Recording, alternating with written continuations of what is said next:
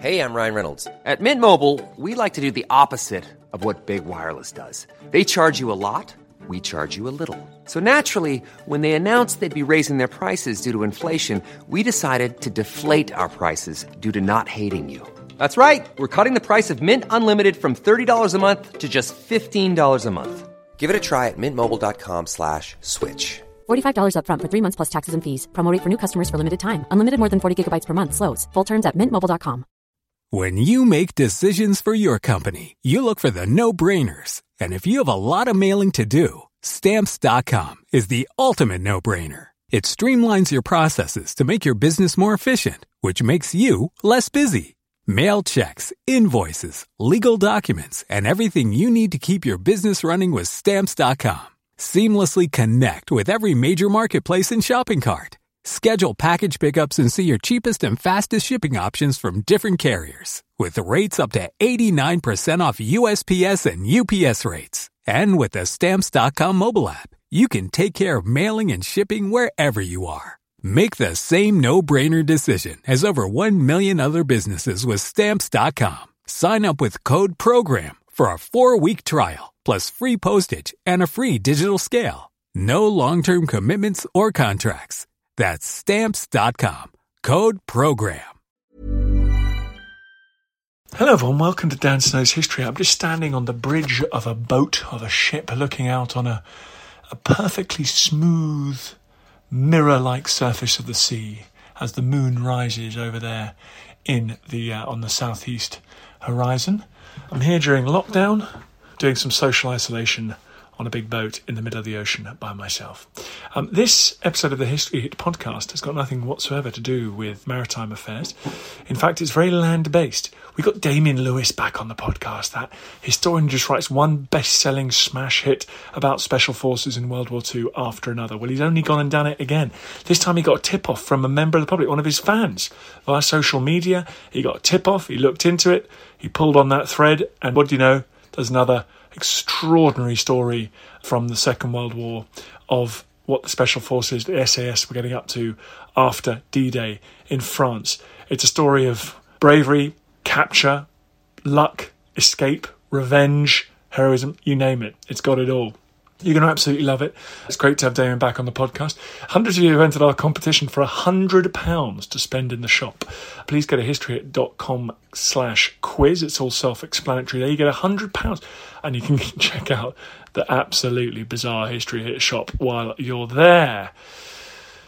We're already running low on woolly medieval helmets with retractable face coverings. It's proving the absolute hot item on the shop this season. But in the meantime, everyone, enjoy this podcast with Damian Lewis.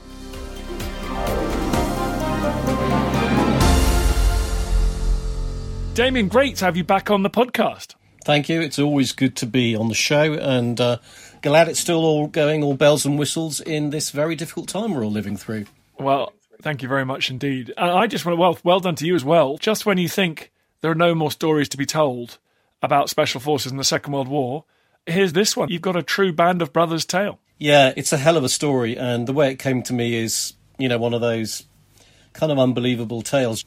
It was a message over Facebook. A guy called James Irvin, who is a former military guy himself, but his grandfather, Trooper Packman, served in the SAS during the war, and he just sent me a quick message saying, look, my grandfather was killed on SAS operations in France post D-Day. He was captured by the Gestapo and brutally put to death. And it's part of a wider story about these incredible missions deep behind the lines, directly in the aftermath of D-Day, to try to stop German armour getting to the D-Day beaches. Might be of interest. And so from there I started looking into it. And then, as you say, it just became this absolutely extraordinary tale, which lasts from June 1944, all the way through, again, to the Nazi hunting operations post-war, so right the way through to 1947. One of those really incredible tales where you follow these characters through just the most extraordinary missions and escapes, and then, of course, the quest for vengeance and justice. You mentioned the mission after D-Day. I mean, you don't hear as much about Special Forces in summer of 1944 was partly because it's a war of big battalions, it's a war of armoured divisions, things like that. But what was their job in France in the second half of 1944? They'd only ever existed overseas, so they formed in North Africa, then fought all through the North African campaign, and then, of course, the Mediterranean in Italy. And they were called back to Britain for the first time in late 43, early 44. And they were headquartered in Darvel in Scotland, and their mission was to get themselves in shape and undergo a massive recruitment drive to support the D-Day landings. So they came back to the UK, this piratical band of raiders, as they were described, with every conceivable nationality in their ranks and lots of eclectic collections of uniforms. And it didn't particularly go down very well. And as High Command tried to drag them kicking and screaming into line, spit and polish and tried to get them doing a bit of drill and all that kind of stuff, they were desperate to find a mission for D-Day which would suit a form of warfare which they didn't really understand. Many in the High Command didn't. And so they came up with this idea that they would deploy literally just hours before D-Day itself and drop slightly ahead of the landing beaches and act as a blocking group en masse, so 2,000, which is by now how much the ranks of the SAS had been swollen by recruits. So 2,000 of them would parachute in and basically act in static positions to as the immediate blocking group for the landings. And as Lieutenant Colonel Blair Paddy Mayne, who was in command of one SAS, and William Stirling, who was in command of two SAS, having taken over from his brother David Stirling, when he was captured, said, "That is not how we are used. We drop deep behind the lines, small bands of fast-moving raiders to harass and harangue and confound the enemy, and that's how we've always been used, and that's where we do our job best." And Colonel Bill Stirling actually had to fall on his sword and resign in protest at the continued insistence the SAS be used in this way, with the threat of further high-level reservations that eventually High Command gave in. And so a completely new set of missions were conceived of, which were archetypal SAS taskings, dropping deep behind the lines, deep into occupied France, to attack the railways, roads and road convoys carrying German armour, the Panzer divisions, to the D-Day beaches, which we knew is what Hitler would do. As soon as he knew where the landings were, he would rush his heavy armour to those areas to drive the Allies back into the sea. And so the SAS were charged to stop the armour getting through. And scores and scores of patrols were parachuted into France just after D-Day to achieve just that. This was an unprecedented territory in a way, because unlike the North African deserts, France was densely populated, heavily occupied by the Germans, 4 years of occupation at least. It was a very different milieu to be dropping into and theatre. And I suppose one of the upsides was that, of course, via the Special Operations Executive, Churchill's Ministry for Ungentlemanly Warfare, we had good contacts and relations with the French resistance, who Churchill had been urging were armed as a guerrilla army to rise up in the enemy's rear. So the plan was really that, these SAS patrols would parachute in, link up with the resistance, fight alongside them and give them the command, the control and extra firepower and the confidence to hit hard. So I suppose that made it slightly less daunting, if you like. All of your books seem to feature the most remarkable characters, but this particular drop had a real quality to it. Yeah, so the book focuses down onto one patrol. They're a patrol within an operation which was codenamed Operation Gain. It was one of these missions to destroy the German armour. And this patrol of 12 men were codenamed Sabu 70. They were dropped into an area just to the south of Paris, literally 20 miles, no more, to the south of Paris, near the town of Douaudon, to sabotage rail links and blow up this massive ammo dump that was situated on the fringe of the rail lines, from where ammo was being rushed to the D-Day beaches. And the patrol was led by this fabulous and immensely brave and spirited individual called Captain Patrick Garstin. Now, Garstin had already won an MC in the retreat to Dunkirk, in the rear guard. He'd been decorated in the field.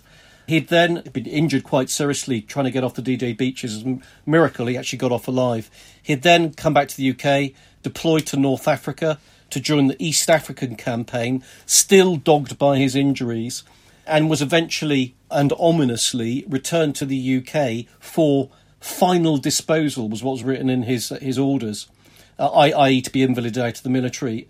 Well, rather than being invalided out of the military, he volunteered for airborne training, trained as a parachutist, and then, after a stint with the Long Range Desert Group, actually volunteered for the SAS. So here you had a man already won an MC, leading this patrol of 12 SAS deep into France, who actually should not have been in the military at all, let alone undergoing and leading frontline operations. And he was the kind of individual who would only ever lead from the front. That was his nature, and indeed he did throughout the whole of the operations. And then, just to continue the theme, his second in command was a Lieutenant John, nicknamed Rex Vihey, who was actually hailed from Mauritius, which was a British and French colony. His ancestors were from Europe. And Vihey, likewise, had been serving in North Africa, had volunteered for airborne duties, had trained with a parachute regiment, and had had a parachuting accident, and again had been banned from all further frontline duties. But when he was returned to the UK in early 44, had somehow managed to circumvent that, volunteer for the SAS, and as a fluent French speaker and a fluent English speaker, Vihey was welcomed into the SAS with open arms.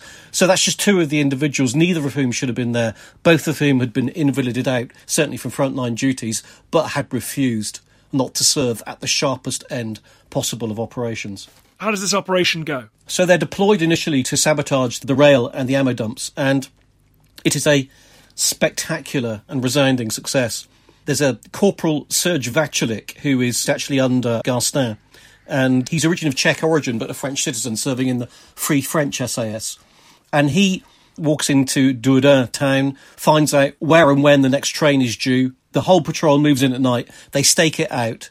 They kill the guards on the rail tracks. They plant these fog signals, these special SOE-developed charges which enable a charge to blow up just in front of a train, so ensuring derailment.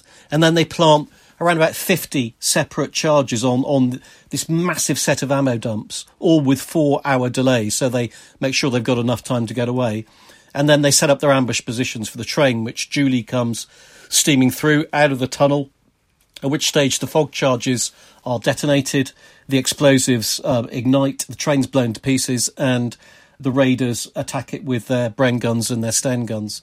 There's then a massive firefight, and there's another standout individual in the patrol who's from Wigan, a former miner from Wigan, and actually one of David Sterling's SAS originals, who's Corporal Thomas Ginger Jones. And he stands firm on the tracks with a Bren gun firing from the hip, via which he enables the rest to get away, and he escapes also with just a flesh wound. And then, of course, they have a very, very, very angry and very, very vengeful enemy on their trail, especially as 3 hours later, vast series of explosions and all the ammo dumps blow up. And so, all out of ammunition, not been able to link up with French resistance, so nowhere where they can go to ground and go into hiding. Garstein calls for rescue. And there was this policy developed before the post-D-Day operations went in that, if necessary, they would try to pluck out patrols using aircraft by airborne means. Now, of course, the SOE had long experience of delivering agents into the field by the Lysander light aircraft and collecting them again. So it was a variation on that theme. So Garstein radios Darvel headquarters and asks for pick-up rescue. And the reply he gets is not quite what they expected. It's, yes, we'll come and get you. We'll send in an RAF aircrew, and they're going to land at Etampes Airfield, which is just nearby. Now, Etampes Airfield was a very significant Luftwaffe airbase. So significant was it that the Allies had mounted half a dozen very significant bombing raids to try to destroy it over the past few weeks, none of which had been very successful. And so, lo and behold, the Sauber 70 patrol were ordered to make their way to Etampes Air Base that night to get rescued from the airstrip by a C-47, a Dakota aircraft, flying in with an RAF aircrew, a very brave RAF aircrew, it has to be said, who were determined to pluck them out of there. Quite extraordinary. Is this a particularly unusual raid, or is this just an operation that you were given this entree into? Do you think there were things like this going on all the time, most of which will now be pretty much forgotten to history? This is an extraordinary rescue. They're pulled out of that airbase by that C-47 and not under fire, a massive firefight. They fight their way onto the aircraft and they get airborne and get back to the UK. It's an extraordinary rescue, and before getting rescued, indeed, they plant the last of their charges on some of the aircraft on the airstrip to actually blow it up as they fly out of there. But having said that, Dan, there were scores of such missions taking place all across France. SAS and other related units, and you could take any number of them and they would be equally brave and fearsome and diehard.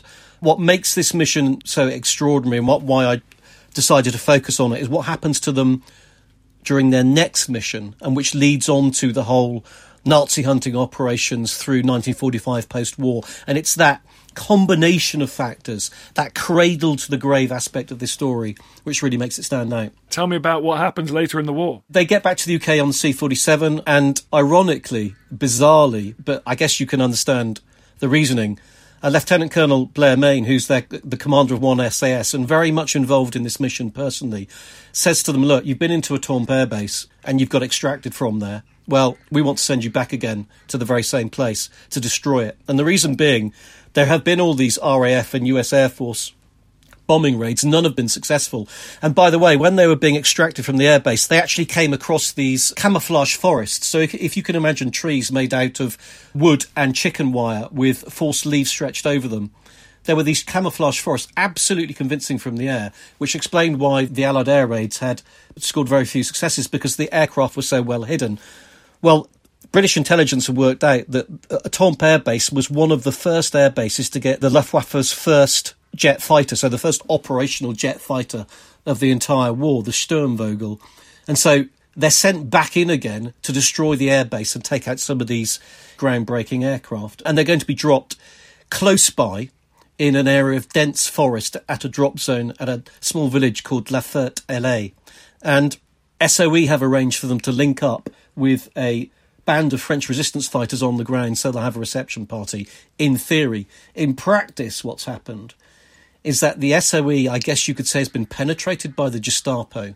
And there's a very wily and canny Gestapo commander in Paris at their headquarters at 84 Avenue Foch called Hans Kiefer, who's defected what they called the Funkspiel, the radio games. And the radio games were, they would capture an SOE agent in France, male or female, hopefully capture their radio kit and their codebooks and their ciphers, turn that captured agent by obvious means, and then use that agent to play back messages to the UK as if that agent was still freely operating in the field, with the aim of calling in more agents and more airdrops of weaponry and more airdrops of supplies and even cash. And that was the Funkspiel games. And Captain Gastin and his men have very sadly fallen victim to a Funkspiel. So when they fly back in again, in July now, to deploy to La Ferté-Alais drop zone and then attack a Torp air base, actually, who's waiting for them on the ground is not the French resistance at all. It's a party of Gestapo from Paris and a body of Waffen-SS soldiers in ambush position. Have you ever wondered if the Hanging Gardens of Babylon were actually real? Or what made Alexander so great? Join me, Tristan Hughes, twice a week, every week on the Ancients from History Hit, where I'm joined by leading academics, best-selling authors, and world-class archaeologists to shine a light on some of ancient history's most fascinating questions, like who built Stonehenge and why? What are the Dead Sea Scrolls and why are they so valuable?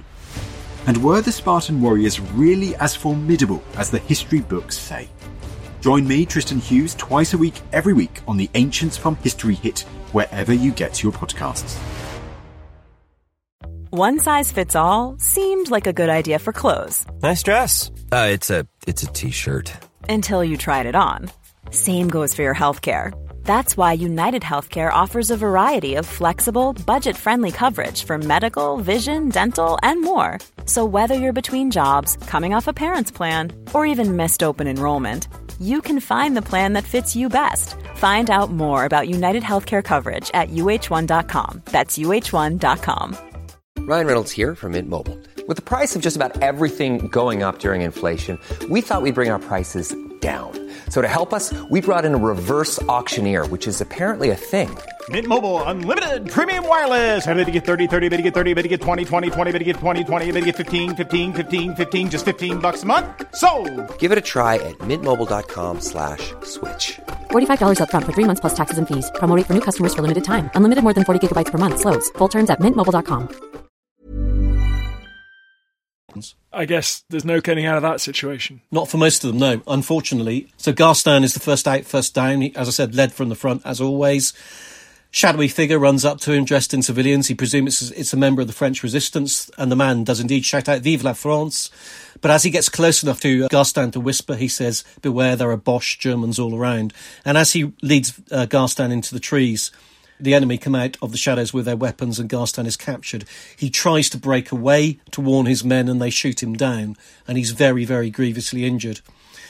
If you could imagine jumping out of a fast-moving Sterling bomber in a 12-man stick, even though you jump very closely together, you would be spread out a long way along the ground. Because of that, the last 3 parachutists don't land in the open field of the drop zone. They land in the forest. Those 3 get away for that reason and that reason only. But the rest are all either captured, injured very badly and captured, or killed.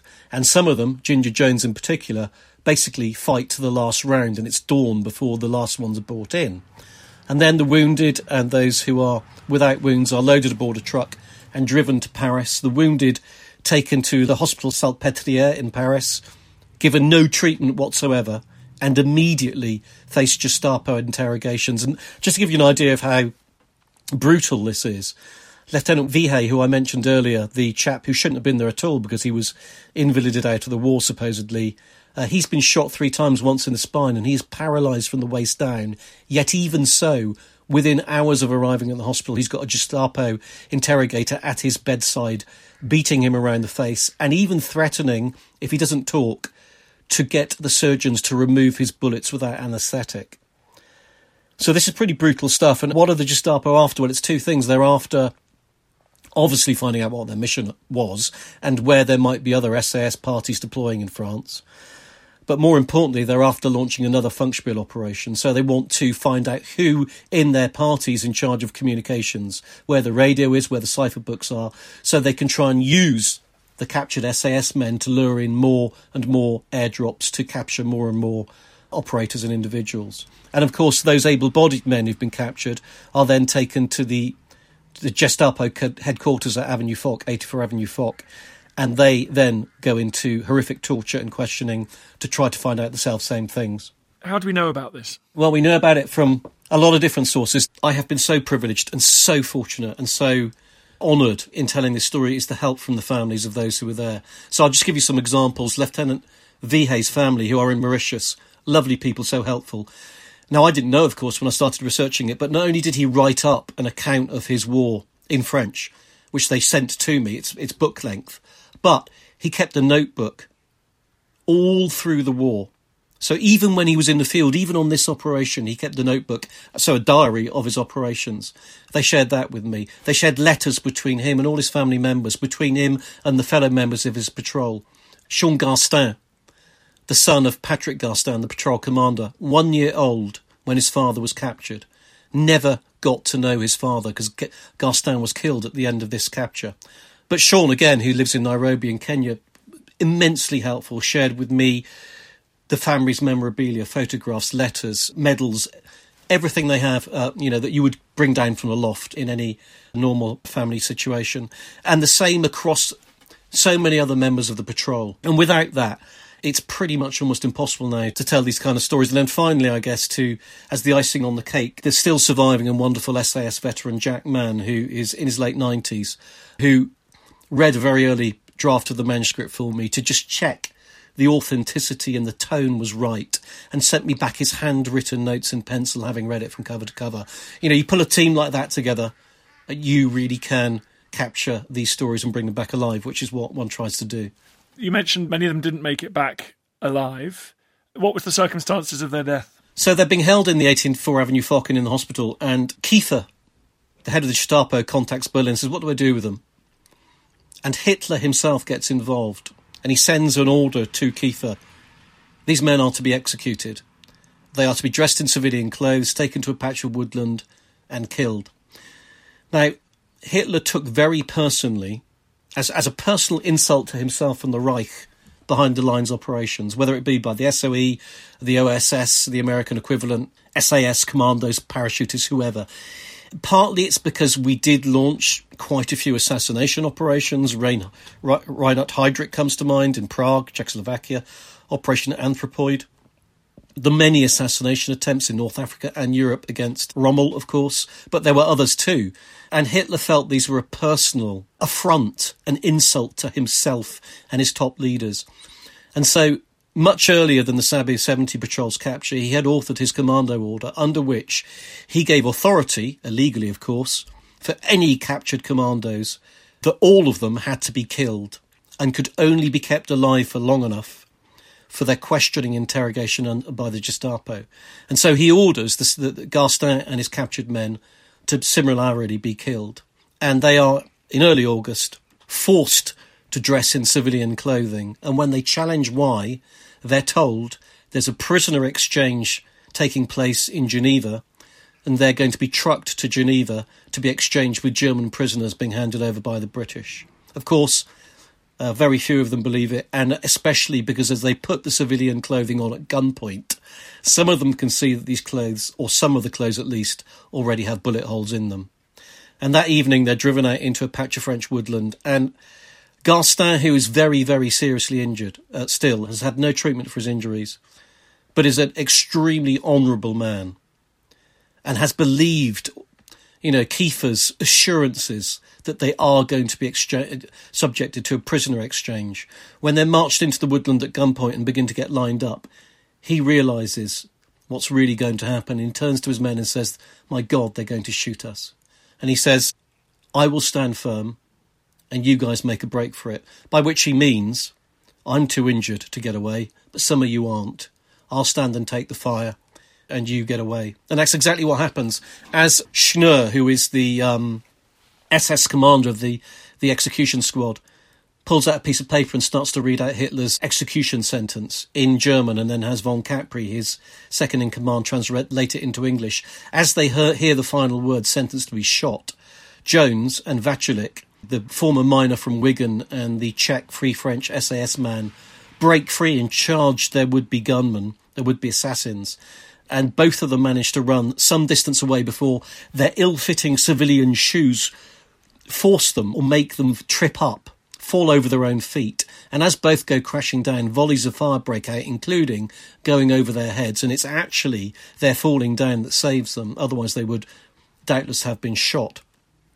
Vaculik gets back on his feet and runs again, and is pursued by the executioners, and Schnur, the SS commander, realises that if any of these 7 get away, there will be hell to pay for them in Berlin, because it's on Hitler's personal orders that they are supposed to be executed. So the hunt is underway. Jones, meanwhile, lays still and plays dead. And when the gunmen have run off, when the executioners have run off after Vaculik, he gets to his feet, dashes away and manages to hide himself under some leaves. And so those 2 individuals, Corporals Vaculik and Jones, do escape, and that night and over the next few days they're both reunited with each other, and they link up with the French resistance. And so begins the next chapter of the story, where Vaculik and Jones train and call in arms drops to the local Bresles, that's the name of the nearest town, resistance, in preparation for the American advance, when they will rise up in the enemy's rear and ensure that Bresles is liberated. And that's exactly what they do. But it's interesting, Dan, when they escape that firing squad, and read about the escape, it's miraculous, it's almost unbelievable. When they escape, and when they're asked what drove them on with the bullets at their back, it's not just the animal instinct to survive, it's perhaps even more so, it was the desire to get vengeance and justice for their murdered comrades, because they knew that the other men were getting gunned down where they stood at their backs. And so when they eventually liberate Bresles town, Vaculik and Jones then get in the mayor's car, drive back to the site of their executions, collect bullet cases at the very site where they should have died, and then go to the nearby chateau, the Chateau Paris-Fontaine, where the 5 who had been gunned down were buried in a mass grave, and they find the location of that mass grave. And so begins this investigation into these war crimes, which, as I say, lasted to 1947 and ends up in vengeance and justice being done. The SAS became more and more aware that, Hitler's commando order must exist, and indeed eventually copies were found, and they knew that hundreds of their men had been captured and disappeared. And so both Mayne and Colonel Franks vowed that the perpetrators would be hunted down and brought to justice. So they set up an official SAS war crimes investigation team towards the end of the war, dispatched them to France and Germany to investigate, and it was headed up by the peerless and brilliant Major Eric Bill Barkworth, an SAS intelligence officer, fluent German speaker and fearsome interrogator. Any German who met Barkworth knew they had more than met their match. Barkworth takes over a former Nazi official's villa in Gaggenau, the German city near the French border, and together with his second-in-command, the extremely tough and resilient Dusty Rhodes, his sergeant, they start hunting down the suspects. Now, the problem is this. SAS, as I said earlier, was never particularly popular with some in the high command and some in the establishment, as were some of the other special forces units. And by October 1945, the writing's on the wall and the SAS is formally disbanded, told to destroy all documents and all records and return to their units. That's it. End of the regiment as we knew it.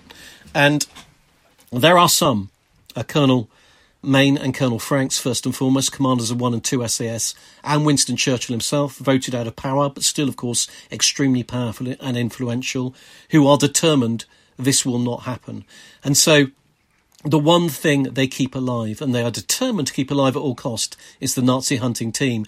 And so the SAS War Crimes Investigation Team goes dark. It goes completely unofficial. It becomes known as the Secret Hunters. They're funded out of a black budget, massaged out of the War Office, so the War Office isn't aware where the money's actually going, and they're controlled by a clandestine radio set perched on the roof of a building in Eaton Square, which gives them their orders from London, and it's a completely off-the-books operation. Amazingly, they recruit more SAS to it, and they are hiding in plain sight, so they're operating the length and breadth of former German-occupied Europe. They're driving old SAS jeeps. They're wearing the SAS cap badge, the wind beret. They're dressed in uniform. They are masquerading as if they have every right to be there. And indeed, they are one of the most successful war crimes hunting operations ever. And they are, in large part, because, Dan, they're willing to break all the rules. You know, they don't seek permission when they are crossing from one zone of occupation to another, because they know if they seek permission, then a warning might get through to the man they're after. They use their jeeps and the back roads, they circumvent the checkpoints, they arrive on the suspect's doorstep in the middle of the night unannounced, and they address him in his pyjamas or his underpants. These are snatch missions, and they're extremely successful. The culprits are dragged back to the Villa d'Aigle basement, and there they are interrogated by Barkworth, and very few, if any, don't break very, very quickly.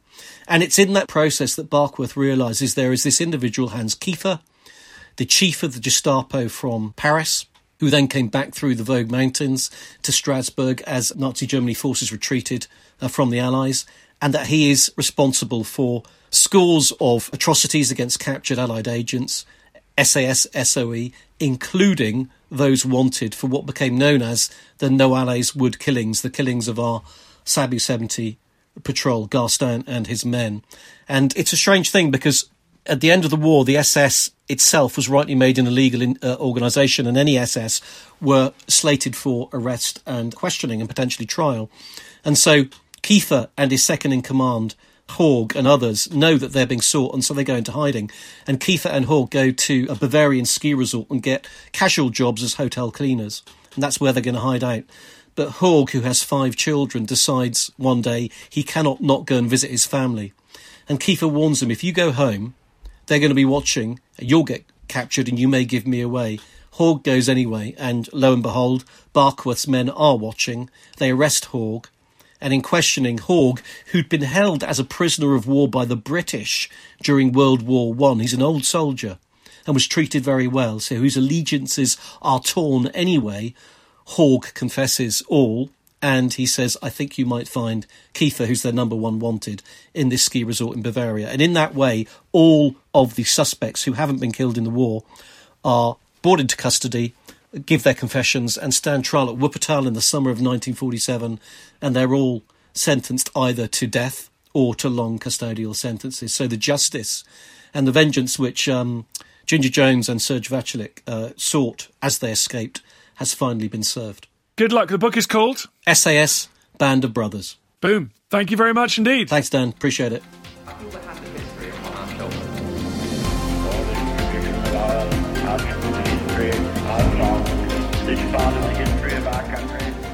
Hi everybody, just a quick message at the end of this podcast. I'm currently sheltering in a small windswept building on a piece of rock in the Bristol Channel called Lundy. I'm here to make a podcast. I'm here enduring weather that frankly is apocalyptic, because I want to get some great podcast material for you guys. In return, I've got a little tiny favour to ask. If you could go to wherever you get your podcasts, if you could give it a 5-star rating, if you could share it, if you could give it a review, I'd really appreciate that. Then from the comfort of your own homes, you'll be doing me a massive favour. Then more people will listen to the podcast, we can do more and more ambitious things, and I can spend more of my time getting pummeled. Thank you. When you make decisions for your company, you look for the no-brainers. And if you have a lot of mailing to do, Stamps.com is the ultimate no-brainer. It streamlines your processes to make your business more efficient, which makes you less busy. Mail checks, invoices, legal documents, and everything you need to keep your business running with Stamps.com. Seamlessly connect with every major marketplace and shopping cart. Schedule package pickups and see your cheapest and fastest shipping options from different carriers, with rates up to 89% off USPS and UPS rates. And with the Stamps.com mobile app, you can take care of mailing and shipping wherever you are. Make the same no-brainer decision as over 1 million other businesses with Stamps.com. Sign up with code PROGRAM for a 4-week trial, plus free postage and a free digital scale. No long-term commitments or contracts. That's Stamps.com. Code PROGRAM. When you need mealtime inspiration, it's worth shopping Kroger, where you'll find over 30,000 mouth-watering choices that excite your inner foodie. And no matter what tasty choice you make, you'll enjoy our everyday low prices, plus extra ways to save, like digital coupons worth over $600 each week. You can also save up to $1 off per gallon at the pump with fuel points. More savings and more inspiring flavors make shopping Kroger worth it every time. Kroger, fresh for everyone. Fuel restrictions apply. Thank you for listening to this episode of Dan Snow's History Hit. Please follow this show wherever you get your podcasts. It really helps us, and you'll be doing us a big favour. Don't forget, you can also listen to all of these podcasts ad-free and watch hundreds of TV documentaries when you subscribe at historyhit.com/subscribe. As a special gift, you can also get your first 3 months for just £1 a month when you use code DANSNOW at checkout.